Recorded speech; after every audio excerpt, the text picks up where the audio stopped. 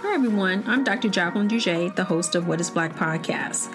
Throughout the month of June, What is Black Podcast episodes will be presented by Audible. I enjoy listening to books on Audible and excited to share that this month I'm launching What is Black's book club. Our pick for this month is Genesis Begins Again by Alicia D. Williams. Alicia will be a guest on an episode airing later this month where I talk with her about her book.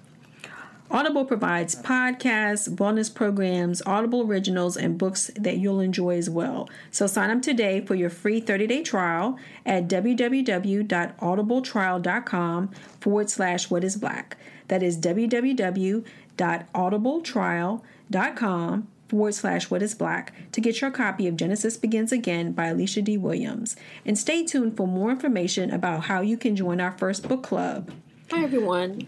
When I recorded this episode with Dr. Margaret Hagerman about her book, White Kids, Growing Up with Privilege in a Racially Divided America, I had no idea how important it would be given what's happened over the last couple of weeks with the murders of George Floyd, Ahmaud Arbery, and Breonna Taylor, and the social disruption and change, radical change that needs to happen as a result of, not just as a result of their death, but I think it is highlighting that their deaths are highlighting the importance of us rethinking how we need to move forward as a society to create more equitable, achievable attainments for not just for everyone. I know my podcast focused primarily on raising healthy and thriving Black children and teens, but the more I think about it, right, how can our teens be healthy and thrive when they're under constant attack or fear of being attacked? So we need to broaden the conversation, and I'm so happy to see multi-ethnic, multiracial, multi-generational protest and wanting to stand up to be allies and to call to account the need for change, change that needs to come sooner rather than later. So I'm so grateful and honored that Dr. Hagerman joined me for this conversation. And I'm releasing this episode earlier than I had anticipated. But I think I think enjoy the conversation is probably not the right, I know it's not the right words, but I hope that you can share this conversation with your friends, family members, associates, colleagues, whomever you feel this word will make a difference and resonate with. And if not, hopefully something to make them think about. And hopefully over time, with further processing, with further evidence to the fact that racism must be ended. It is a public health crisis, just as COVID-19 is a public health crisis. We must, not only as a physician and a public health advocate, as a mom, as a human being, we must make these changes. And I hope that what I do is a small contribution, a small example of what can be done to raise awareness, to make the world better. I do have hope, and I hope that you find this conversation, whatever you take from it, I hope words really can't explain how I feel right now, but thank you for listening, and please share your thoughts and comments if you feel moved to do so. I definitely want to know what more I can do with this platform, and I need your voices. I need your feedback, and even if it's just a thumbs up, a heart, I'm blessed to have that because it does help me to know that I may be going in the right direction. And if I need to pivot or I need to do things differently, I'll do that so that I can help uplift and really help make a difference in any way that I can. We all can make a difference. And I think you all participating and listening and sharing, that's one thing you can do. But also, I pray that you take care of yourselves, This is a lot of information that's going on this past week, and will continue to go on, I think, in the forthcoming weeks. So please take care of yourself. I hope, give yourselves a big hug. Take time out from watching the media. And if you need to take a pause and listening to this podcast, I'm fine with that. Come back when you're ready and you feel up to it. I wish you peace and blessings and encouragement. And thank you for joining me on this journey. And I hope you get something out of this conversation. So welcome everyone to another episode of What is Black Podcast. Today's guest is Dr. Margaret Hagerman. Dr. Margaret Hagerman studies racial socialization, or how kids learn about racism, racial inequality, and racial privilege in the context of their everyday lives. She is currently an assistant professor of sociology at Mississippi State University and a faculty affiliate in the African American Studies program and the Gender Study program. Today, she joins me to talk about her book, White Kids Growing Up with Privilege in a Racially Divided America. So welcome, Dr. Hagerman. Thank you so much for having me. So before we started, I definitely wanted to let you know that I enjoyed the book. I did both the audio version, an audiobook, as well as the actual hardcover of the book. So before we start, I just want to say I really enjoyed it. And as I introduced you, you study racial socialization, and you're also a sociologist by training. So I was wondering if you could share for our audience a little bit of what a sociologist does, and a little bit about your professional work.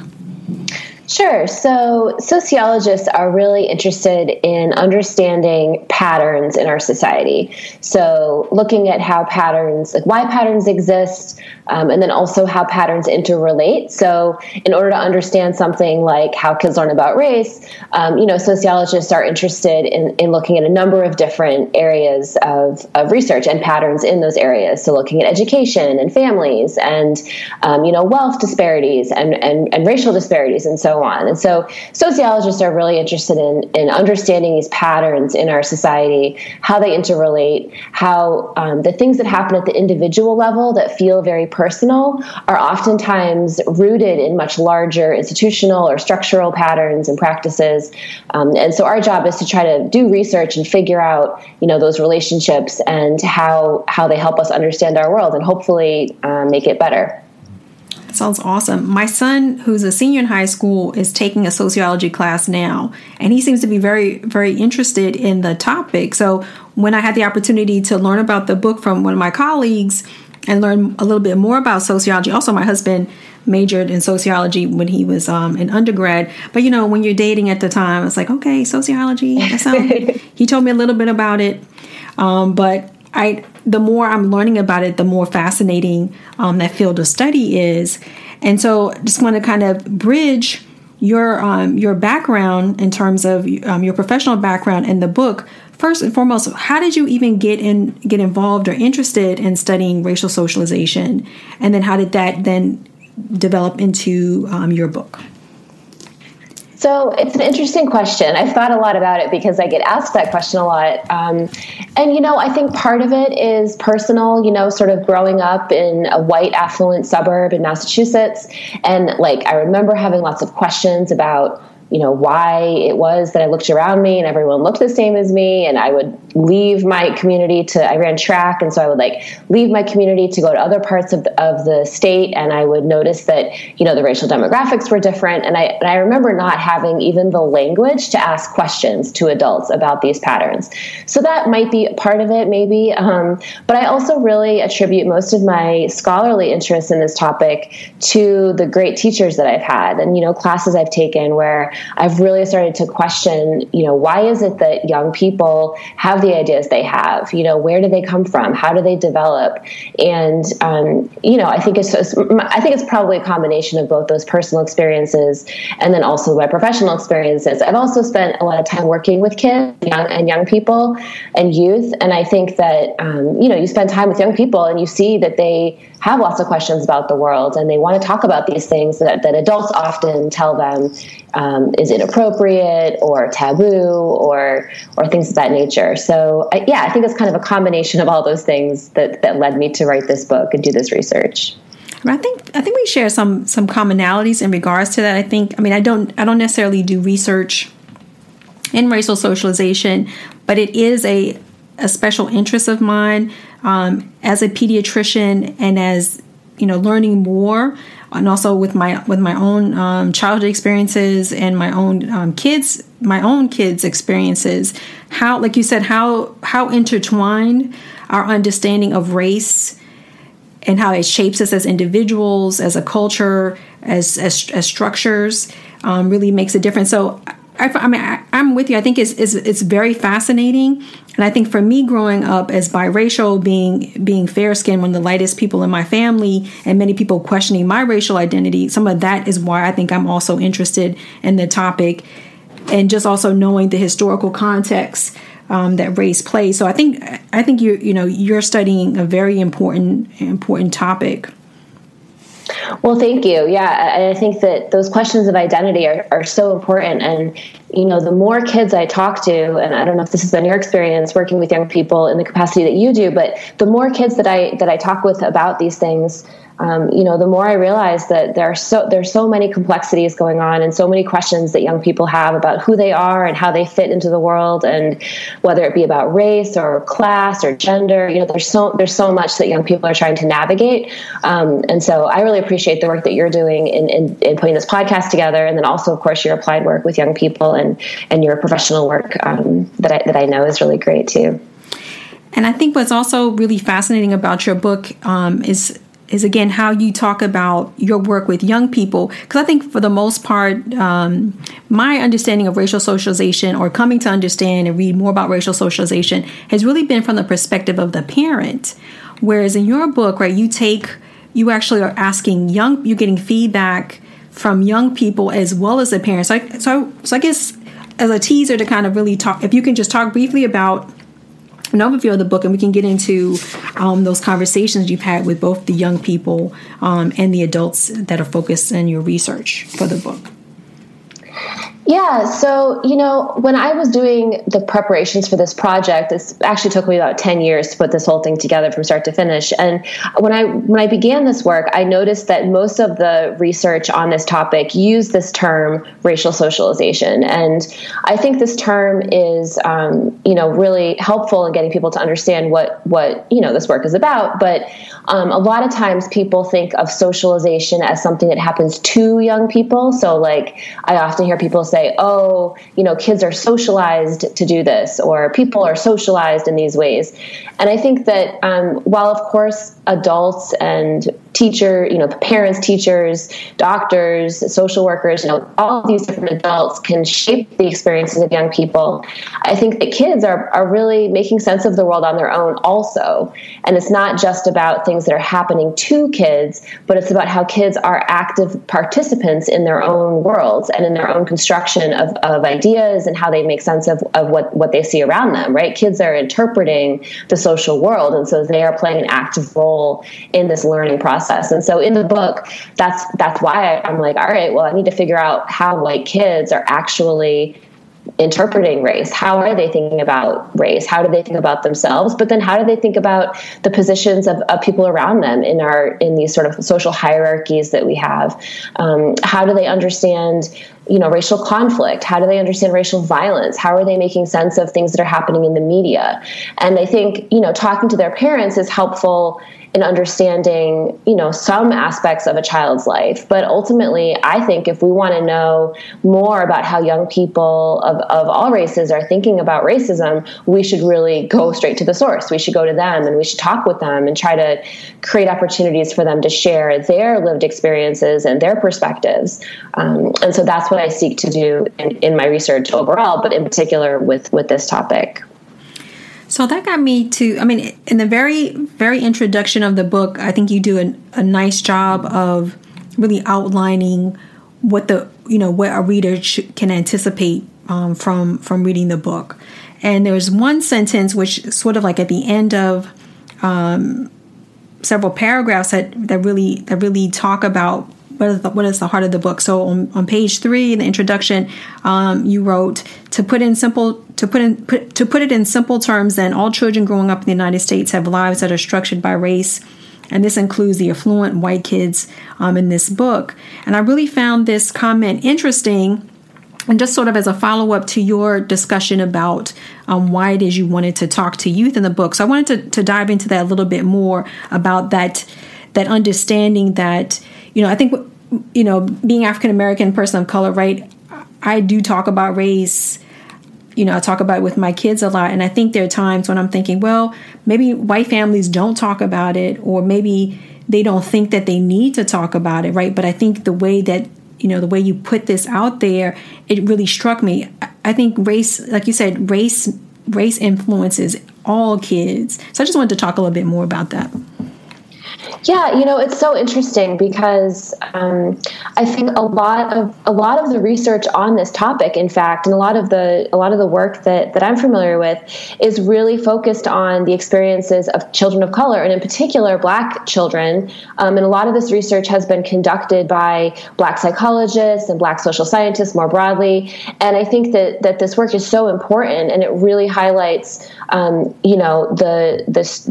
real struggles and challenges of raising children in a society that's racist, or raising kids of color in a society that ultimately is structured by race and is racist to the foundation of its very existence, right, of our society. And so I think that is such important work, and my work tries to build on that and say, well, yes, of course, while children of color are experiencing racism, white children are also influenced by this, right? I mean, that's part of, white children are all racialized as white, and that brings with it so many privileges and advantages, both today as well as historically.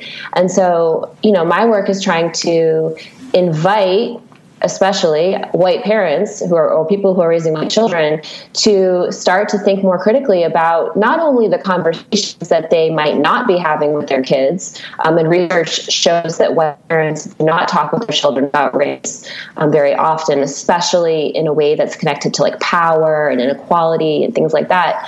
But also how white parents are sending all kinds of implicit or subtle messages to their children about race. So, we know that many white Americans embrace colorblind logic, right? This idea that race no longer matters, that racism is no longer a problem in our society, that we need to stop talking about race and it'll go away.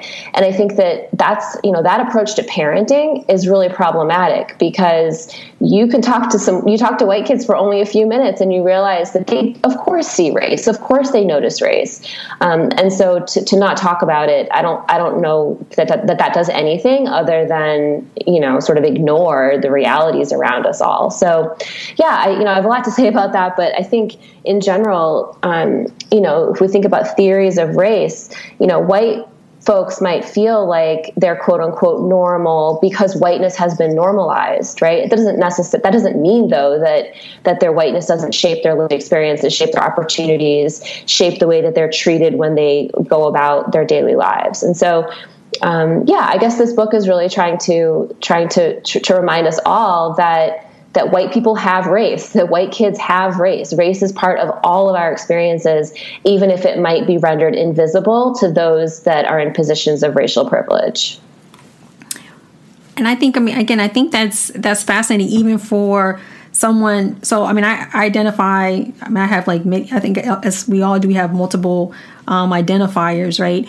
And growing up biracial, well, at the time I didn't know I was biracial. I was sort of, I didn't find out until I was older, but I kind of knew that I was different, right? So even having a light skin complexion, right, or when people may having assumptions about a whiteness, right, there's a privilege in some ways being African American and looking the way that I do, right? But I still have to contend with the fact that, I have a Black father, I have a Black mother, I have an identity, I identify as Black, and I talk about those issues. But I love the fact that, and the premise that we all need to talk about it, right? And it impacts all of us, and not just in the ways that I think think unfortunately in science and in medicine, right, we talk about we even normalize whiteness in terms of how do we compare, right? Health disparities. It's against the normative. So white people have normative health consequences. So there's a privilege there as well when we talk about differences in terms of health and well-being. But in many instances now, I think with some changing data, right, whiteness does not always protect. So I think it'll be fascinating over time as we start to sort of deconstruct how race has privilege. But then you also overlay as well the fact social status, right, and economic status, and how that interplays with the discussion of race in white families. Yeah, I mean, the reason I wanted to study families that were not just experiencing the privileges of whiteness, but also experiencing class privilege or economic privilege, was because, I wanted to find families who, when they had basically any choice available to them about how to set up their children's lives, what choice did they make? Like, why did they choose the school that they did? Why did they choose to live in the neighborhood that they did? When faced with all of the different choices available, which ones do they make? And how are those decisions shaped by race and shaped by their perceptions of, what kind of neighborhood is a quote unquote good neighborhood, or what school is, a bad school? And so I think that by looking at the topic of racial learning from this perspective, I was able to really identify the sort of decisions that parents are making and how that plays a powerful role in the social worlds that kids then live in, right? These parents are setting up their children's lives and the environments that they then interact with other kids and with media and with teachers and coaches and so on. So I think that ultimately, race and class, we know, are interrelated, and they shape, each other. A lot of times people tell me that my research is really a book about class, and I don't understand that. There's one example from the research, in fact, where there's this dad, and he's telling me about how his white child going to a racially diverse public school decides to pull his kid out of that school in the middle of the school year, and he tells me that it was because there was a racist incident at school, and it upset his little white child, a little white girl. I think she was 10 at the time. And so in the middle of the school year, he was able to pull his child out of that classroom and enroll her in, and pay for her to attend a really expensive private school. And so, I bring that example up in this conversation because I think it really highlights how, on the one hand, he's able to use his class privilege to exit that environment at his choosing and be able to, have the money ready to go to pay for her to go to this other school. But it also demonstrates, on the other hand, his racial privilege, that he can, walk away from racism whenever he chooses, that he can remove his child from this situation, and they can carry on with their lives. And so I think that, it's important to understand that race and class work together in lots of different ways. There's really interesting research about the Black middle class, for example, and how, the experiences that Black middle class parents, face in terms of racial discrimination, despite the fact that they have class privilege, right? So I think it's important to understand as a sociologist that race and class are interrelated and they shape people's experiences. What I find so fascinating, right, is the way that you were able to conduct the research, right? I mean, and again, I'm not a sociologist, but again, it's almost sort of observational, right? You're taking in what people are saying, you're observing how people are living, how they work as a family, and just their day-to-day interactions. And I just found it fascinating, like how you could keep yourself separate. I mean, you can answer this or not. How you're able to kind of stay observational and not kind of go over that line. Because I know as I was reading the book, there were times when, I got emotional. There were some things that angered me, some things that are like, okay, that were disturbing, that were said, and not really like, okay, I can't believe this really happens, but I know it happens. But then also got to a point where I'm like, okay, I can understand, like there's context for it now. So I was just wondering, what was that process for you in understanding and observing your families and being able to stay neutral and not react to things that were shared in the interviews? Yeah, that's such a great and important question. And it really gets to my methodological approach. I am a white woman, and I think that status allowed me to enter these communities and these spaces in a way that I tried to think about that strategically, right? So many of the parents, for example, told me that if I was not white, they would not have had these conversations with me. I mean, they were pretty explicit about that.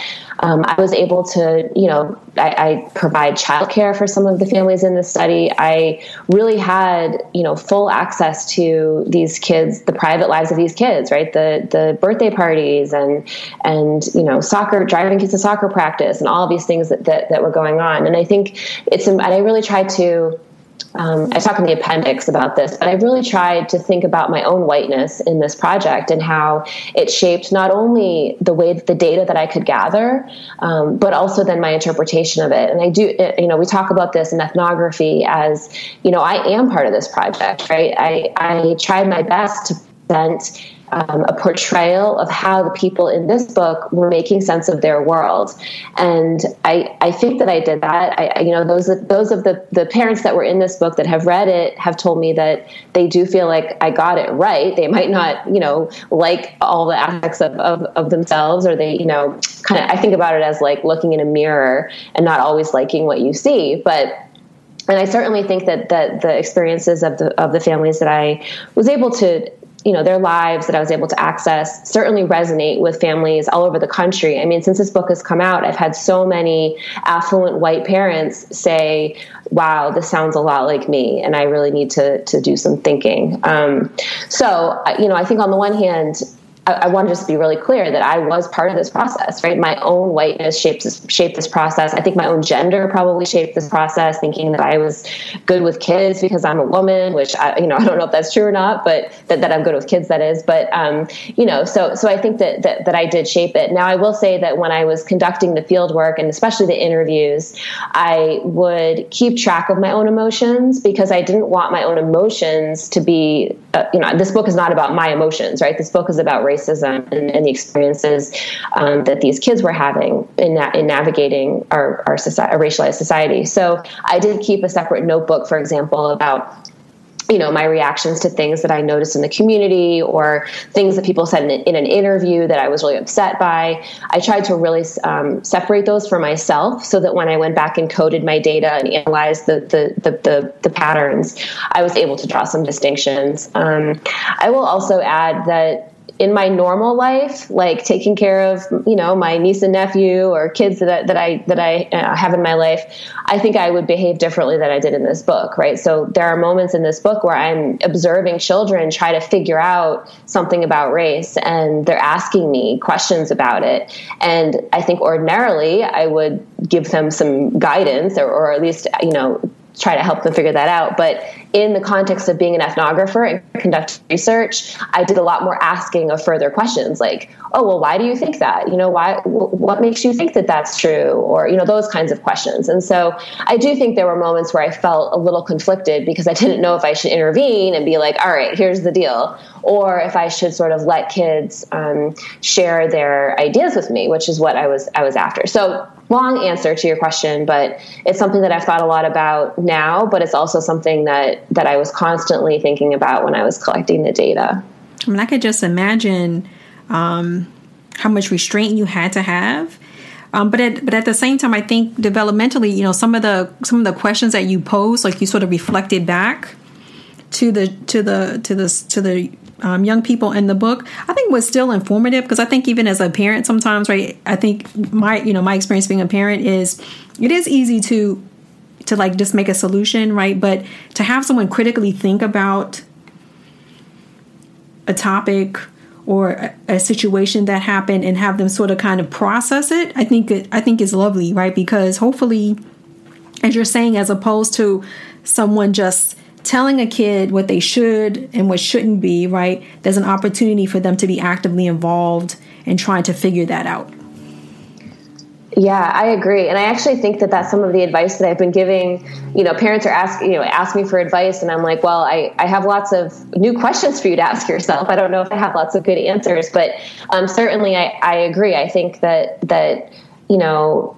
this fear that parents have about what their kids are going to say, I don't know exactly, but I do think that those questions actually, when I ask children, like, well, why do you think that, why is it that you think that Black basketball players have an extra muscle in their leg that makes them better at basketball? Like, where did you get that idea from? Like, why do you think that? I think you're right. I think that actually led to some more thoughtful reflection on the behalf of the kids, So yeah, I think there's something to that. It just felt really awkward at times to not then eventually step in and say, well, here's the history of this. Here's where these ideas come from. I don't know where you got them, but, please don't think that this is true, right? Like that part of it.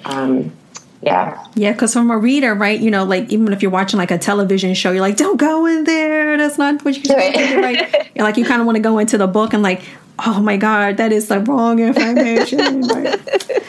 So, but I think you did it. I think you did a great job. Well, thanks. So I wanted to talk a little bit about a couple of different theories of racial learning. So we talked a little bit about racial socialization, but there was a new term that was new to me, or terminology, comprehensive racial learning. So I was wondering if you could differentiate the two for me. Well, I like to learn. So, well, I think that they're very similar. The term comprehensive racial learning is actually a term that my colleague Erin Winkler came up with, and what she's trying to get at in this concept is that racial learning is happening outside of the home, for one. Kids are playing an active rather than a passive role in this process, for two. And then thirdly, that all of this is kind of interconnected. So what's happening, how a parent answers a question about race that their child might have is often linked to like an experience that the child has had outside the home that they have brought back to home and are asking their parents to talk about. So I think that racial socialization is a concept that really has historically focused on the messages that parents are conveying to their children about race-based communications. And racial or comprehensive racial learning is building from that and saying, yes, racial socialization is happening, and also there are these other pieces to this puzzle as well. In some ways, I think that comprehensive racial learning is a more sociological approach to thinking about it, and racial socialization racial socialization certainly has, I think, more roots in developmental psychology and thinking about, again, studies where parents are self-reporting, how many times they have a certain kind of conversation, or, how they respond to a racist hate crime that happens, and, the kinds of language they're using to talk to their kids about it. So the terms are of course related, but I do think that, and I certainly use them somewhat interchangeably, but I do think that if we're getting down to the real theoretical level, comprehensive racial learning is just thinking about, the broader context of this process and thinking about children as being central to it. Which I think is amazing too, because I always like the idea of, the concept of my podcast is really about raising healthy and thriving kids, right? And I think specifically Black children, but I think if all kids can have agency, or we can allow them to participate in the process, and we work with them and guide them, I think that ultimately will help them be healthy and thrive. So I think that's amazing. I love how we can incorporate young people's voices into the work that we do, and also giving, acknowledging what roles they play as well. Absolutely. So in your research, was there anything, I don't know if there was just one thing or anything that surprised you? Oh, that is a good question. I think I actually was surprised at I guess something that I hadn't thought a lot about before I started this project was that kids, I don't know why I didn't think about this, but that children and parents like argue and have like conflict and fight with each other about things. And so one of the things that I became really fascinated about were like family discussions about race where parents and children disagreed. And I was really curious about how that played out. And, there were moments, for example, where I remember one of the kids came home from school and was complaining to her mom about how all the black girls at school, quote unquote, segregate themselves off and they don't talk to the white girls or whatever. And then the mom is like, yeah, but don't you segregate yourself off? Like you and your, white friends, like, don't you do that too? Something that kind of we're talking about it. So, I think those kinds of moments were so interesting where you can see, and this is of course happening in families that are talking about race, but you can really see some of the ways that kids are thinking come out, but also how parents are thinking. Certainly there were other examples where, the kid would say, oh, this thing happened and I thought it was racist. And the parents would say, oh, that's not racist, honey. Like, you're just overreacting. That's not true.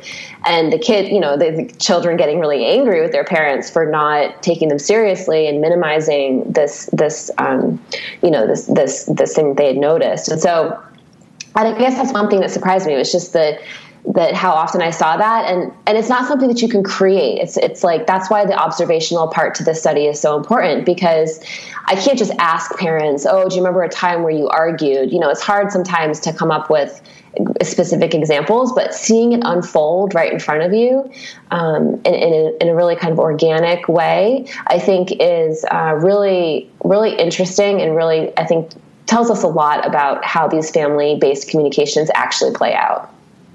Yeah, as as you're saying that, Maggie, I'm thinking to myself, I'm glad there's no sociologists in my house. Yeah. No, but I think you probably have like wonderful insights that you could share. I mean, these parents, I think, were very brave to do this.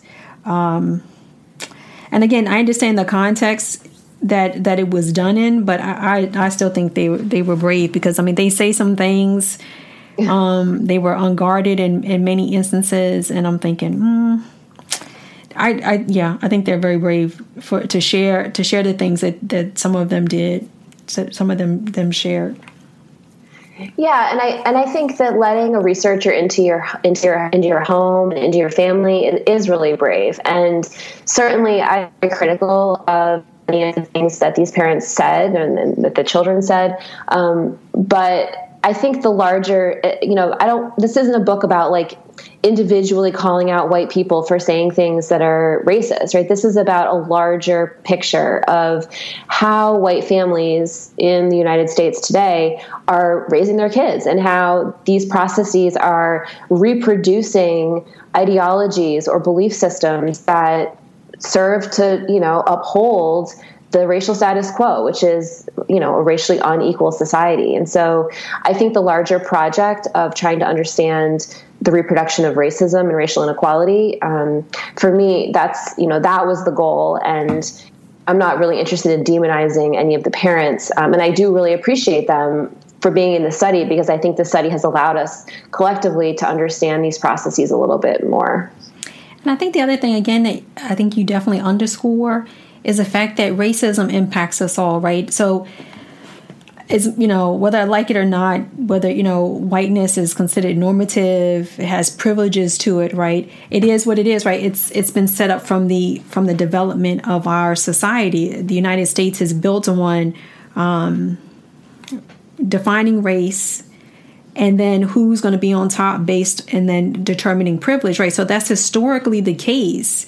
And then to kind of be in the situation where you now have to sort of question your place, or that place when you may not have had to think of yourself as a race, or in that racism discussion. I think that's really kind of mind blowing. And initially it is hard to accept, right? It's like, okay, I have to do it all the time, right? Or it feels like I have to do it all the time as a Black parent, but at the same time being open to understanding the context of certain families and why it may be harder, or why it is they haven't spoken about it, or the fact that I do know that there are families talking about it, is really important, I think. Yeah, I agree. So one of my other questions was, based on your research, did you learn anything new about yourself, or has the book had any longer lasting impact on your current work or thoughts for current work or future work? Yeah, so my book came out, as I mentioned, this took a long time to do this project. I spent 2 years collecting the data and then years analyzing it and writing a book takes a long time, but it finally came out about a year and a half ago. And I think that it's actually been the reception of the book that has made me think in new ways, or maybe even learn new things than maybe even the data collection or the writing of it. And I say that because I did not have a lot of hope when I finished this study, because I felt like one of the things I really found, one of the major findings, is that even white families that said that they cared deeply about racial justice and racial equality, when it came to their own children, they often made decisions that perpetuated those forms of inequality, like the very forms of inequality that they otherwise rejected. And so I felt very hopeless, because I'm like, all right, well, even if the families who are committed to, trying to raise anti-racist children, if even they are still engaging in some of these practices of giving their child the best, even when that comes at a cost to everybody else, I don't really know if parenting is where we should be focused on in terms of an intervention, right? Maybe we need to just focus on making our schools more equal, making our, redistributing wealth, these broader kinds of institutional changes, which oftentimes are what sociologists are really arguing for. But, since I've shared this work across the country and been able to meet so many different people, I actually do feel more hopeful. And I think that there are some good examples of folks who are partnering with members of their community of color and also other racial justice organizations. There's some really powerful work happening across the country right now when it comes to this topic. And so I have felt a little bit more positive, I suppose, in that regard. And I think, that some of my calls at the end of the book for thinking more about, what kinds of gifts we want to give the future generation, right? Do we want to give our kids these gifts of, you get to go to the most exclusive college or university, and I'm going to make sure you get there?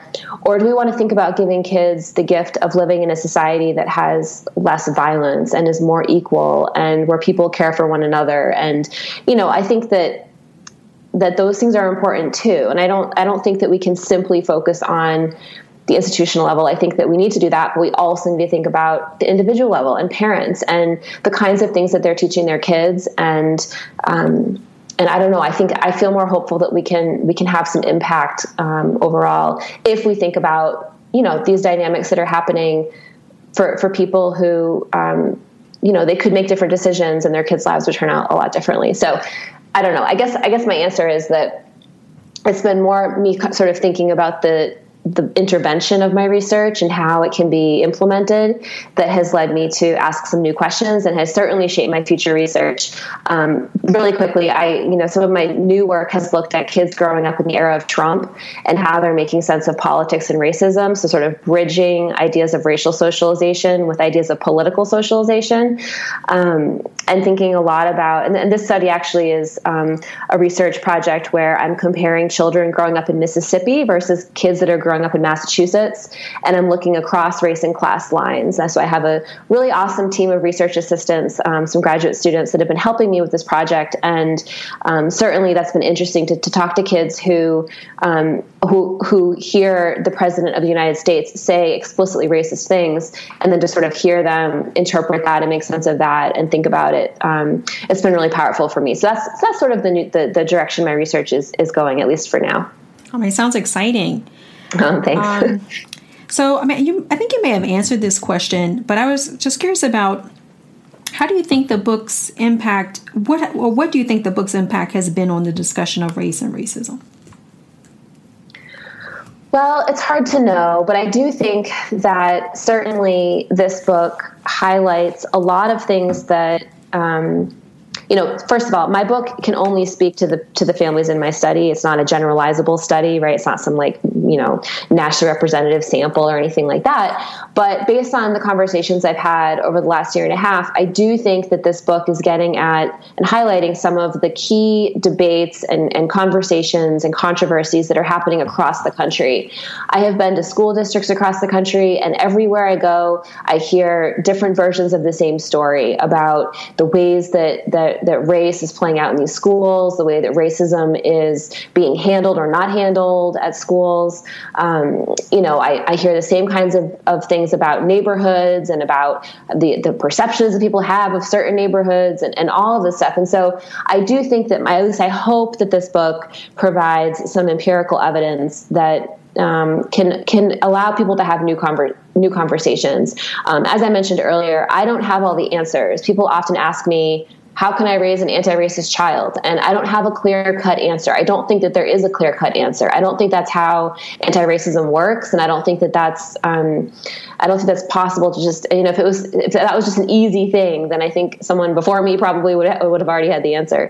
I think this is a really complex and complicated and nuanced discussion, and I think this discussion also looks different in different communities, right? I think there are a lot of things that are similar, but there are also some really unique differences.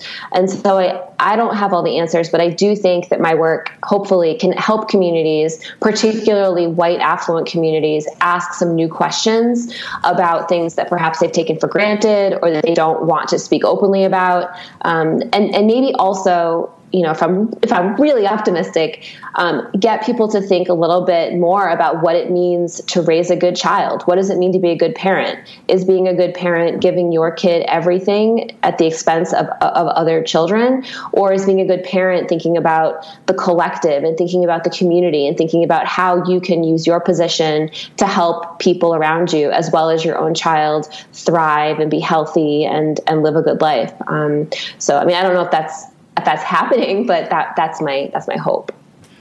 I agree with you. I think, at this point, there's got to be hope, but there's got to be, I think the fact that we're talking more about racism, not just in the context of how it impacts people of color, because I think those are important conversations. I have those conversations all the time on my podcast, but I'm also cognizant of the fact that if it's just from the viewpoint of persons of color, right, then there's no buy-in or need to buy in from other groups, right? So then I think it's easier to say that it doesn't impact me because it's just people of color who have to deal with racism. When it does impact us all, right? We live here collectively, and so we're all shaped by racism and social structures. Absolutely, yeah. Yeah, and that really, it brings to mind, I'm sure you're familiar with the work of Jonathan Metzl, but some of his new work, Dying of Whiteness is a book that he has that came out recently. And I think that book really demonstrates that racism hurts white people too, right? I don't think that's I don't think that's the only argument against racism. I think the argument that racism hurts people of color is, that is the ultimate argument. But he brings some nuance to it to say that this also hurts white people. And he goes through looking at gun laws, looking at healthcare, and looking at education, and he really shows how a lot of these policies that white people disproportionately support ultimately undermine their own health and well-being. And so I think that there's a lot to this story that about race in America that really I think includes, as you said, our collective, all of us. Yeah, and I think.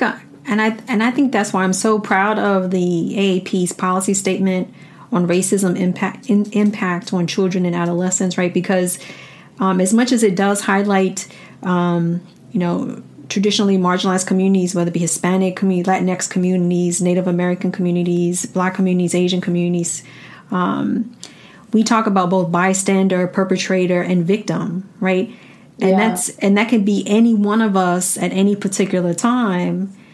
And it does impact us. It may not impact us equally, but it does impact us universally. Absolutely. And I was so happy when I saw that statement come out. So thank you for all of the hard work that I know that you and others put into that. I'll give a shout out again to Dr. Maria Trent and Dr. Daniel Dooley, who who were the lead authors on that policy statement, and I was honored to be a part of it. But again, it just really is so impactful, so important, that I think we're not going to really address a lot of inequities if we don't really get to the heart of racism being an important